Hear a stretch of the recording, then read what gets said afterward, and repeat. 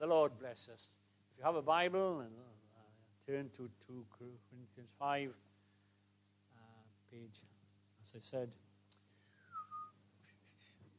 actually it's on 1032. We've been going through this on a Sunday evening, I've been preaching, and those who remember, last time we looked at that lovely expression, we're ambassadors for Christ.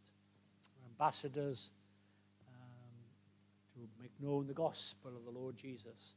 God has entrusted that to such as you and such as me. I want to go on this evening to look at the last verse, verse 21. Now, strictly speaking, there's two halves here, but we're not going to get through a second half, and I'm not going to try to force it and spend more and more time on it. Tonight, he'll have to keep for another time. But we are going to look at the first part, and I'm going to call this the heart of the gospel. Now, it's a big title for a little verse, some might say, but I hope you'll see by the time we've finished that the truth contained in this verse is at the heart of the Christian gospel, the evangelical gospel, the gospel by which we live and die, I trust. So we're going to look at a few things which may sound a little bit negative to start, but I think it needs to be said in these days. And by that I mean that there are folk out there who will talk about Christians, or Christianity, and they will talk about the gospel, and they may even talk about the cross. But we have to say, what do you mean by that? What do you mean by these expressions? Because different people mean different things. Now, you know, the word gospel means evangel, it means good news. And people say, oh yes, I believe in the Christian gospel. And you say, well, what do you mean by the Christian gospel? What do you mean by you believe in the Christian message? And they will say something like, well, God is love, and God loves us all, in spite of who we do and what we are or what we believe. And that's their understanding of the gospel. Now, there's an element of truth there, obviously. But it's not the full gospel as contained in the Bible, particularly in the New Testament. So it's not enough to say that, oh yes, God loves people and it doesn't matter. Because ultimately, many of these folk actually believe in what is called universalism. They believe that everybody will be saved, everybody will be in heaven, that nobody will be in hell because it's not a real place anyway, and God, a God of love, wouldn't send people to hell. So that's their view of the gospel, the view of the Christian faith. Now, we would have to challenge that. We'd have to say that's not what the Bible says. That's not what the Lord Jesus says. And strange enough to some, it may seem, but the person who speaks about hell and eternal judgment, mostly in the New Testament, is the Lord Jesus. And it's not so strange when you think about he knows most about that fatal time, that fatal day, when God will cast unbelievers into the lake of fire, and everlasting torment will be their portion. Now that's serious, isn't it? But these folk wouldn't believe that. And so they say, yes, well, I believe a bit more. God is love, yes. But what about the other attributes or other considerations, characteristics of God? What about a God who is holy, a God who is just, a God who is righteous, a God who can't easily forgive sin as if it's not important to him. It doesn't really matter, be a good boy and be a good girl and it's okay, kiss and make up kind of thing. We've got to understand that for God to deal with this sin that you and I have and are, there's a huge plan, purpose. It's a big thing for a holy God to to deal with our sin and our wrongdoing, and to forgive and to pardon and to welcome us into heaven. It's a big thing. It's not an easy thing. It's not a simple thing. You know, our understanding of it might be simple. That's not the issue. But in and of itself, it's very complex and glorious. You see, somebody will say, oh, yes, well, I understand that you must have the cross. You've got to preach the cross. And if somebody mentions the cross, then obviously they're preaching the gospel. Not necessarily. What do I mean? Well, some would say, yes, I believe in the cross, and Jesus died on the cross as our example. He suffered, not for the things he had done. He suffered to give us an example of suffering when we are wrongly accused, and give suffering when we go through trials. He is the supreme example in all that he did when he was alive and then when he died. Yeah, he's a wonderful example. We should follow him. We should be like him. Do unto others as you'd want them to do unto you, and all that kind of thing. The golden rule, the Sermon on the Mount. I remember a friend of mine who was a preacher in Wales, and somebody said this to him about following Jesus as an example. That's what the gospel was about. You know, the cross was about. He said, oh. He said, let me read you a verse from Peter about the Lord Jesus, who did no sin. Right, follow that. What do you mean? Well, his example, that's his example. He did no sin. You do no sin. Oh, well, I can't do that. I can't be totally sinless. Right, he said. So you don't need an example, you need a Savior. Point proved. Jesus is an example. But his example only shows us how much we have fallen from the standard God has set. If you think the law is high, if you think the standard of the law that God gave in the Old Testament, that's high. If that's high, you look at the life of the Lord Jesus, that's, even if I dare say, even higher. Because the law of the Old Testament tells us what we shouldn't do. But Jesus did that, complied with it, but more so. You know, you should love the Lord thy God with all thy heart, thy soul, thy mind, thy strength, and thy neighbor as thyself. Not only should you not do bad things, you should do good things. Let's be honest, we can never, ever, if we lived 1,000 lives in 1,000 worlds, ever come up to the standard of the Lord Jesus Christ. Preaching the cross as an example is not enough. All right, so someone, okay, well, all right, let's think about the preaching of the cross, yes. There's obviously forgiveness there. We need to, he did it that we might be forgiven of our wrongdoing, of our sin. So what he did, he died to make it possible for people to be saved.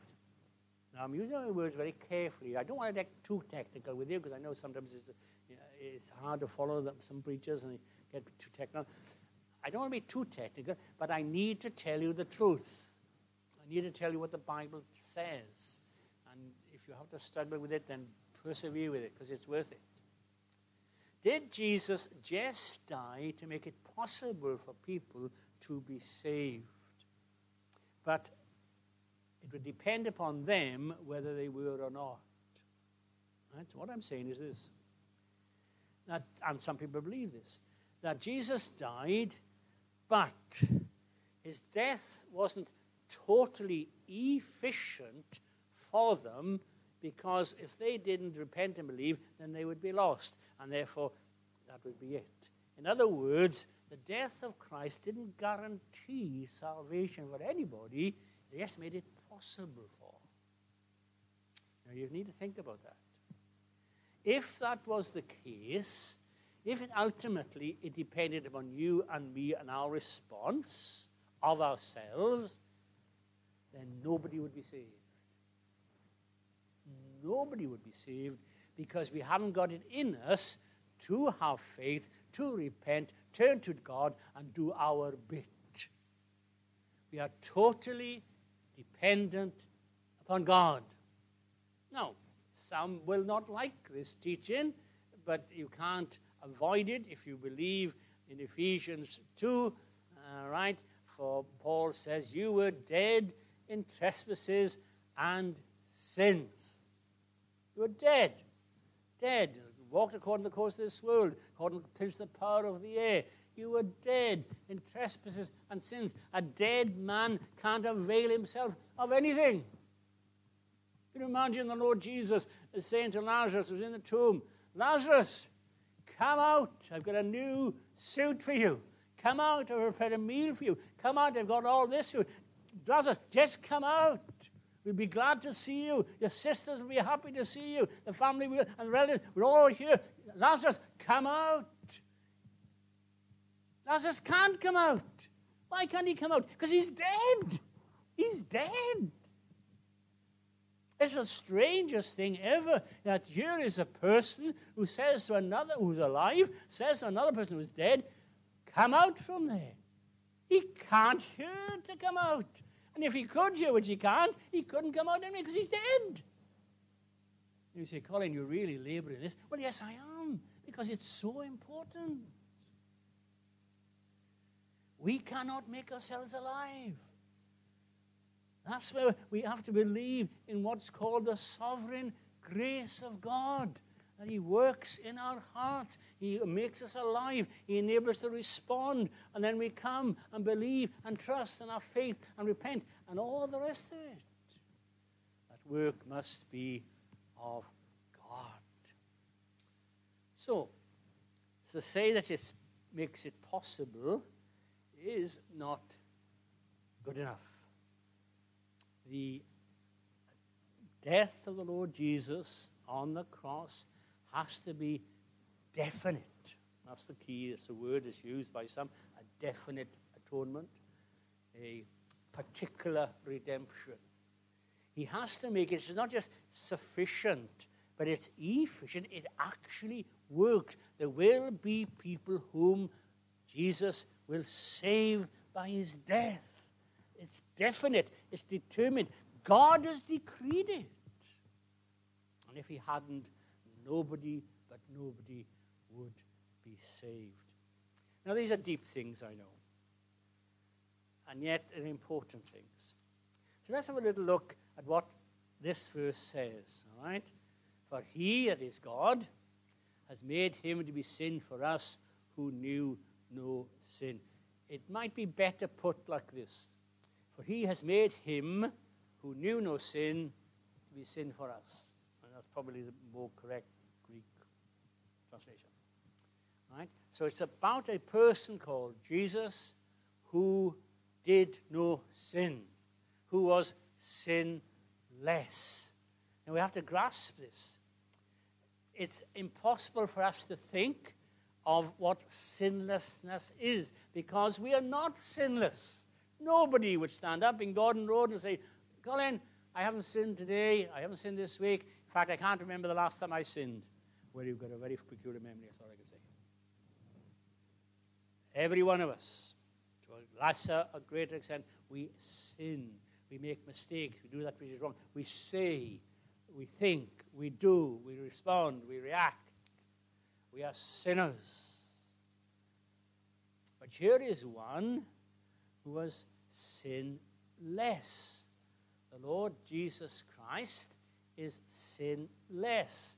He was sinless as the eternal God in heaven before he came to earth. He was God, equal with the Father, with the Spirit. He was sinless. He was totally pure and holy. Now, what happens when this God, the Son, comes to earth and he becomes a man? He takes to him flesh and blood. He's like you and like me. Now, is there this possibility of him sinning? No, he's a man in this world. He lives in this world. He lives with a normal family. He has brothers and sisters. Technically half-brothers, half-sisters, but he lives in this world. He works with his hands in the carpenter shop and all the rest of it. Now, he's a living, working man. Is it possible for him to live in this world without sinning? Yes, it is. Yes, it was. He is sinless as God. He is sinless as a man. And this is mentioned several times in the Scriptures, that the Lord Jesus Christ was without sin. And yet the Bible stresses that he wasn't without temptation. Somebody might say, yeah, well, it's all well for him. He was the Son of God, and he doesn't know the trials I have. He doesn't know the temptations. He doesn't live with the wife I have or the husband I love or whatever, right? No, he was sinless in this world, but he was tempted. He was tempted of the devil. We know that from the beginnings of the gospel. The devil tempts him. Other times he was tempted. And in fact, right into the believers, the Hebrews, Christians, in Hebrews chapter 4 and a little bit in chapter 2 as well, the writer says, now listen, this high priest of ours, this one who represents us, right, in the Old Testament, he had to be a man subject to like passions as we are, a man who was a normal man, if you like, and he would have to offer sacrifice for himself, for others. But Jesus, he offers a sacrifice for others, but not for himself. Why not? Because he had no sins for which he should need to sacrifice. Yet he was tempted in all points as we are, yet without sin. He is sinless. And in the Old Testament, we are told that when a sacrifice was offered, it had to be without spot, without blemish. Now, it's a farming community here in Sussex, a little bit. Some of you will know that wool comes from sheep and not from Marks and Sparks, right? And milk comes from cows and not from Tesco's. Now, you know that, right? People up in the city haven't got a clue. But we know things. And we know, particularly sheep, they can be dirty and filthy, and they can be all kinds of things. In the Old Testament, when God said, I want you to offer a sacrifice, it's a lamb, or a sheep, or a goat, or a bull, or cow, whatever it was, it had to be not the worst of the flock. Well, that's a rubbish old lamb there. That's a rubbish old cow there. Let's get short of that.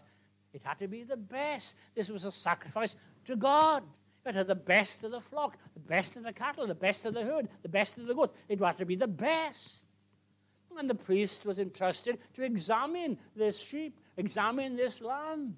Are there any spots, any blemishes? Is it any good? I've often mentioned to you one of my favorite programs is the Repair Shop. And there are other programs that talk about restoration. And I find it fascinating that they've got an old leather garment or briefcase or something, and the expert looks and says, there's a spot on that leather. I'll have to deal with that because it's not good enough for this restoration or whatever. So the priest would look, and was the lamb perfect, as perfect could be? There's no blemishes, no spots. And it had to be kept 14 days. And then if it was without spot, then it would be offered as a sacrifice. Now, the same principle comes into the New Testament. The Lord Jesus Christ is described as the Lamb of God without spot, without blemish. After 3 years, Jesus could say to the crowds, which of you convinces me of sin? Who can say, hey, I heard you say something you shouldn't have said. Hey, I saw you do something you shouldn't have done. Hey, I know about you, mate. Nobody could say anything about him. He was pure and holy and sinless. Now, you need to know that before we can move on. Because the verse says, God has made him who knew no sin to be sin for us. And this is a remarkable little phrase. And we've got to get it right. We really have got to get it right. And we've got to be careful we don't get it wrong. Now, Colin, you said the same thing twice. I know, I'm tautological. You've got to get the same thing, you've got to get it right. Jesus never became a sinner. for us. Please never say that. Sometimes we preachers, we go over the top a little bit. We're so excited. We so want to tell you about Jesus dealing with our sin. We almost give the impression that he became a sinner for us. He never became a sinner, but God made him to be sin in the sense of that he became the sin offering for all his people. And there are various words that are used in connection with this Jesus taking our sin. All right? There's a word called vicarious. Vicarious. It means on behalf of. So Jesus takes our place. He dies on our behalf. All right? The word is substitution. Well, that's an easy word, substitution. He becomes a substitute because he takes our place. He dies on our behalf. He takes our place as a sinner's place, but he's not a sinner. And what God does is that the penalty that we deserve because of our sin, Jesus takes in our place on our behalf. That's why we talk about a penal substitution. All right, you've got that. So it's a substitution, it's vicarious, it's penal because he deals with the penalty. He pays the penalty. Now, in simple terms, we would say Jesus paid the price. Jesus paid the price for our wrongdoing. We've incurred this great debt, and Jesus pays the debt. I was thinking of a little simple illustration. I thought, I wonder if people in Hailsham would know if I said about put it on the slate. Does that mean anything to you? Did they do that on the Dicker?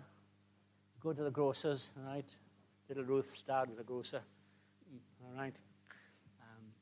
Put it on the slate till Friday, right? Which meant for you youngsters, you put it, Rebecca, right? Put it on the slate till Friday, right? So you put up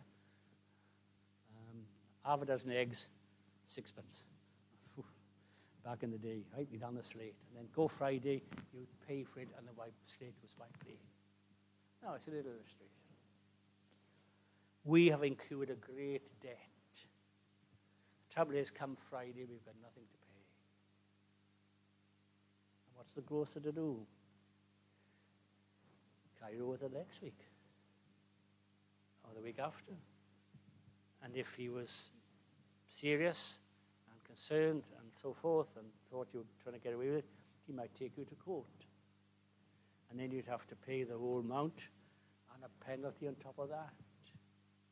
Now, when it comes to our slate before God, it's covered. There's hardly any room to put any more. It's absolutely covered. And we've got nothing to pay. We've got nothing to pay. But Jesus wipes the slate clean, as it were. He pays the price. He dies in our place. And the wrath of God is poured out from the Father onto the Son. Now, there's a lovely word. We don't often use it. It's propitiation. That means averting the wrath of God. Here's this wrath of God that I deserve. And the Father takes the wrath from me and he places on his Son's head with his agreement. Note this, that.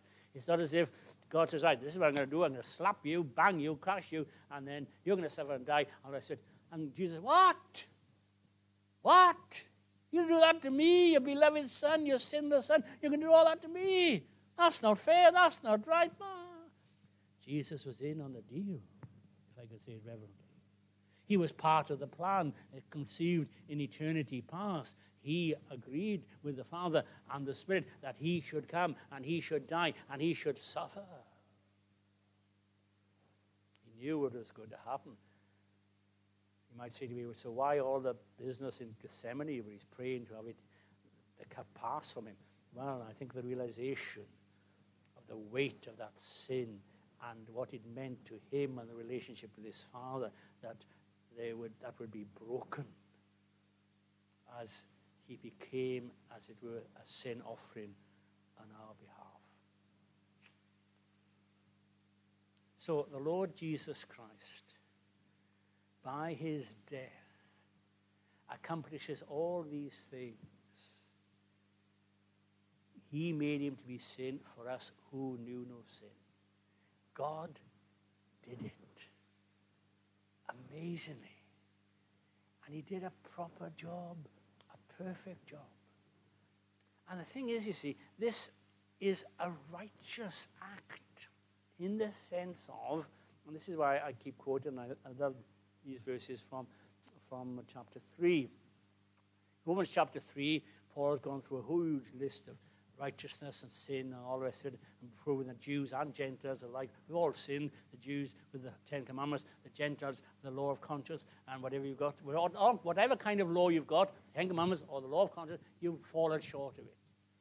We're all guilty, every single one, Jew and Gentile, we're all guilty. And he sums it up in verse 23, for all have sinned and come short of the glory of God. That's a fact for you and for me. But then he goes on to say, being justified freely by his grace through the redemption that is in Christ Jesus. So there is an answer, there is a way out, and it's in Christ, and it's in the redemption. And it says in verse 25, whom God set forth to be a propitiation, there's the word again, he set forth this atonement, this whereby Jesus suffered for God's wrath on our behalf. God has set forth it through faith in his blood, and this is the part, to declare his righteousness for the remission of sins that are past, through the forbearance of God, to declare, I say at this time, his righteousness, that he might be just and the justifier of him who believes in Jesus. You see, the big problem, if I dare say it like this, the big problem for God was the law. God could have sat in heaven and said, well, listen, I like this lot, they're not that bad, and I just want to forgive them, I know the law says that they should be punished and condemned and all that, but, that's what the law says. But I want to do something different. God could not do that. God could not bypass the law. Why not? Because it's his law. You might say, well, if it's his law, he can do it. But he can't do it because the law represents his character. This is the character of God. He's holy. He's righteous. He's majestic. And he's just. And the law demands punishment. And the law would say to God, you cannot do that. Sin must be punished, dealt with. You must pour out your wrath upon sin. You must do it because you're God. And God says, right, I will. I will pour out my wrath. I will get the penalty executed. But I will do it in my Son. What can the law say? Penalty has been paid. Now, I don't know whether this ever happened, but occasionally we hear a little story that goes something like this. That here's somebody before the judge in the courts of law. She is guilty of some crime, and it's a poor old thing. The easiest illustration is, here's a woman with a family, and she's got no money, her husband's left her, she's destitute, and she steals food from, well, I pick on Sainsbury's, shall we? She steals food from Sainsbury's. That's a crime. She should be punished. She should be fined, whatever. And I'm not obviously saying she was right what she did. I'm not saying that. But that's the real situation. And the judge says, right, you're guilty. I fine you £100. And she's there and she sobs away. She's never going to find £100, is she? And the kids are still starving. And so the judge says to the court, there'll be an anonymous gift. £100 to pay the penalty, and another £100 to keep it going for the next couple of weeks. And we all know where the gift has come from. The judge himself. Now the law is satisfied. Penalty is paid, money is paid in, that's fine. The law is satisfied. And the woman is blessed. And the judge has done that which is righteous in his own eyes. Now, as a small example, don't press on it, don't press it, right? But can you see it? God has to be just. He has to be right. He has to be holy. And when he deals with our sin in his Son, it's just marvelous. It's just marvelous. My sin, not in part, but the whole, is nailed to his cross. And I bear it no more. Praise the Lord. Praise the Lord. Praise the Lord. Hallelujah. Now, we need to live in the light of that. What do I mean by that? I mean simply this. When you're having a tough time, and you're really down, and the enemy would say, you know, you're a rotten little Christian. You sing all these hymns, and look at you, you've made a mistake again, you've failed, you're miserable. You're a sinner. What have you got to say for yourself? Well, what do you say? You can't say he's wrong, can you? You can't say, oh, no, I'm not like that. Oh, yes, you are. Oh, no, I'm not. Oh, yes, you are. What do? You say, you're right. You're absolutely right. I am a great sinner. And in fact, there's much more that perhaps you don't know about that I've done that was not right. But let me tell you something. I am a great sinner. But I have a great Savior. No. Well, I'll try somewhere else. Well, you do that. I have a great Savior. Now, I don't want to minimize sin. I don't want to do that. But I want to tell you that you need to know, if you're a believer tonight, that however great is your sin, the Savior is greater, greater. Where sin abounded, grace did much more abound. The lovely newish hymn, my sins which are many, his mercy is more. It's more. How big is your sin? This big. How big is my mercy? That big. This big, that big, this big, that big, that big. Believe it. Rejoice in it. And may it stir you on to say, Lord, I know I'm a big sinner, but I want to be less of a big sinner. Can I be a little sinner? You know what I mean. Thank God for forgiveness. I'm not going to stay with it tonight, but I was thinking of all the ways, the descriptions that God has in the Bible for what he deals with our sin. As far as east is from the west, you know, and in the depths of the sea, he washes us, and all these little phrases and kind of metaphors and similes that God deals with it. Whatever these are, and there are lots of them, perhaps we'll look at them another time, but whatever it is, whatever simile or illustration, whatever it is, you can be assured this, God deals with it properly, utterly, finally. Hallelujah. And he must. Now, Colin, be careful here. He must deal with it completely. Why must God deal with your sin and my sin completely? Because Jesus died and bore the sins completely. Get that? Get that? It's wonderful. It's wonderful. He made him to be sin, that we might be made the righteousness of God in him. Now, we have a responsibility, don't we? To believe this, to trust this, to say, Lord, I don't understand everything that Colin said, but one thing he did say was that Christ died for my sins. I believe that with all my heart. I will trust him as my Savior. And to use Paul's words, the Son of God who loved me and gave himself for me.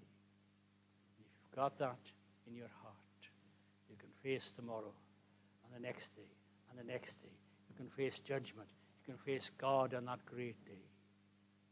And tell him he made his son to be sin for you. Hallelujah. Let's pray. We thank you, Father, for your word. There's so much we could think about, and we trust you. You'll help us to realize this.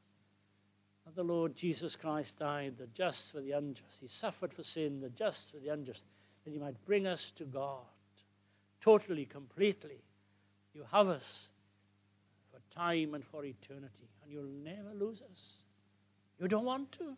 In spite of our failings, and there are many, in spite of our shortcomings, and there are many, in spite of all our silliness, there's so much there. Christ has redeemed us with his precious blood. The Lamb of God has paid the price, dealt with all our sins. Oh, hallelujah, praise the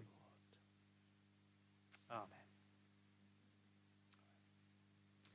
Now we're going to sing a hymn. I wondered whether to finish on It Is Well With My Soul or this other one, which is a bit longer and a bit fuller. And it's another great hymn. I think you'll know it. So I decided on this to finish. So it's 517. Are we singing it to Rutherford? Good.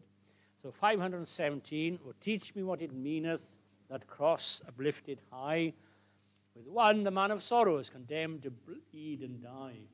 Oh, teach me what it cost thee to make a sinner whole. And teach me, Saviour, teach me the value of a soul. And then it goes through its wonderful, wonderful hymn, every verse. 517.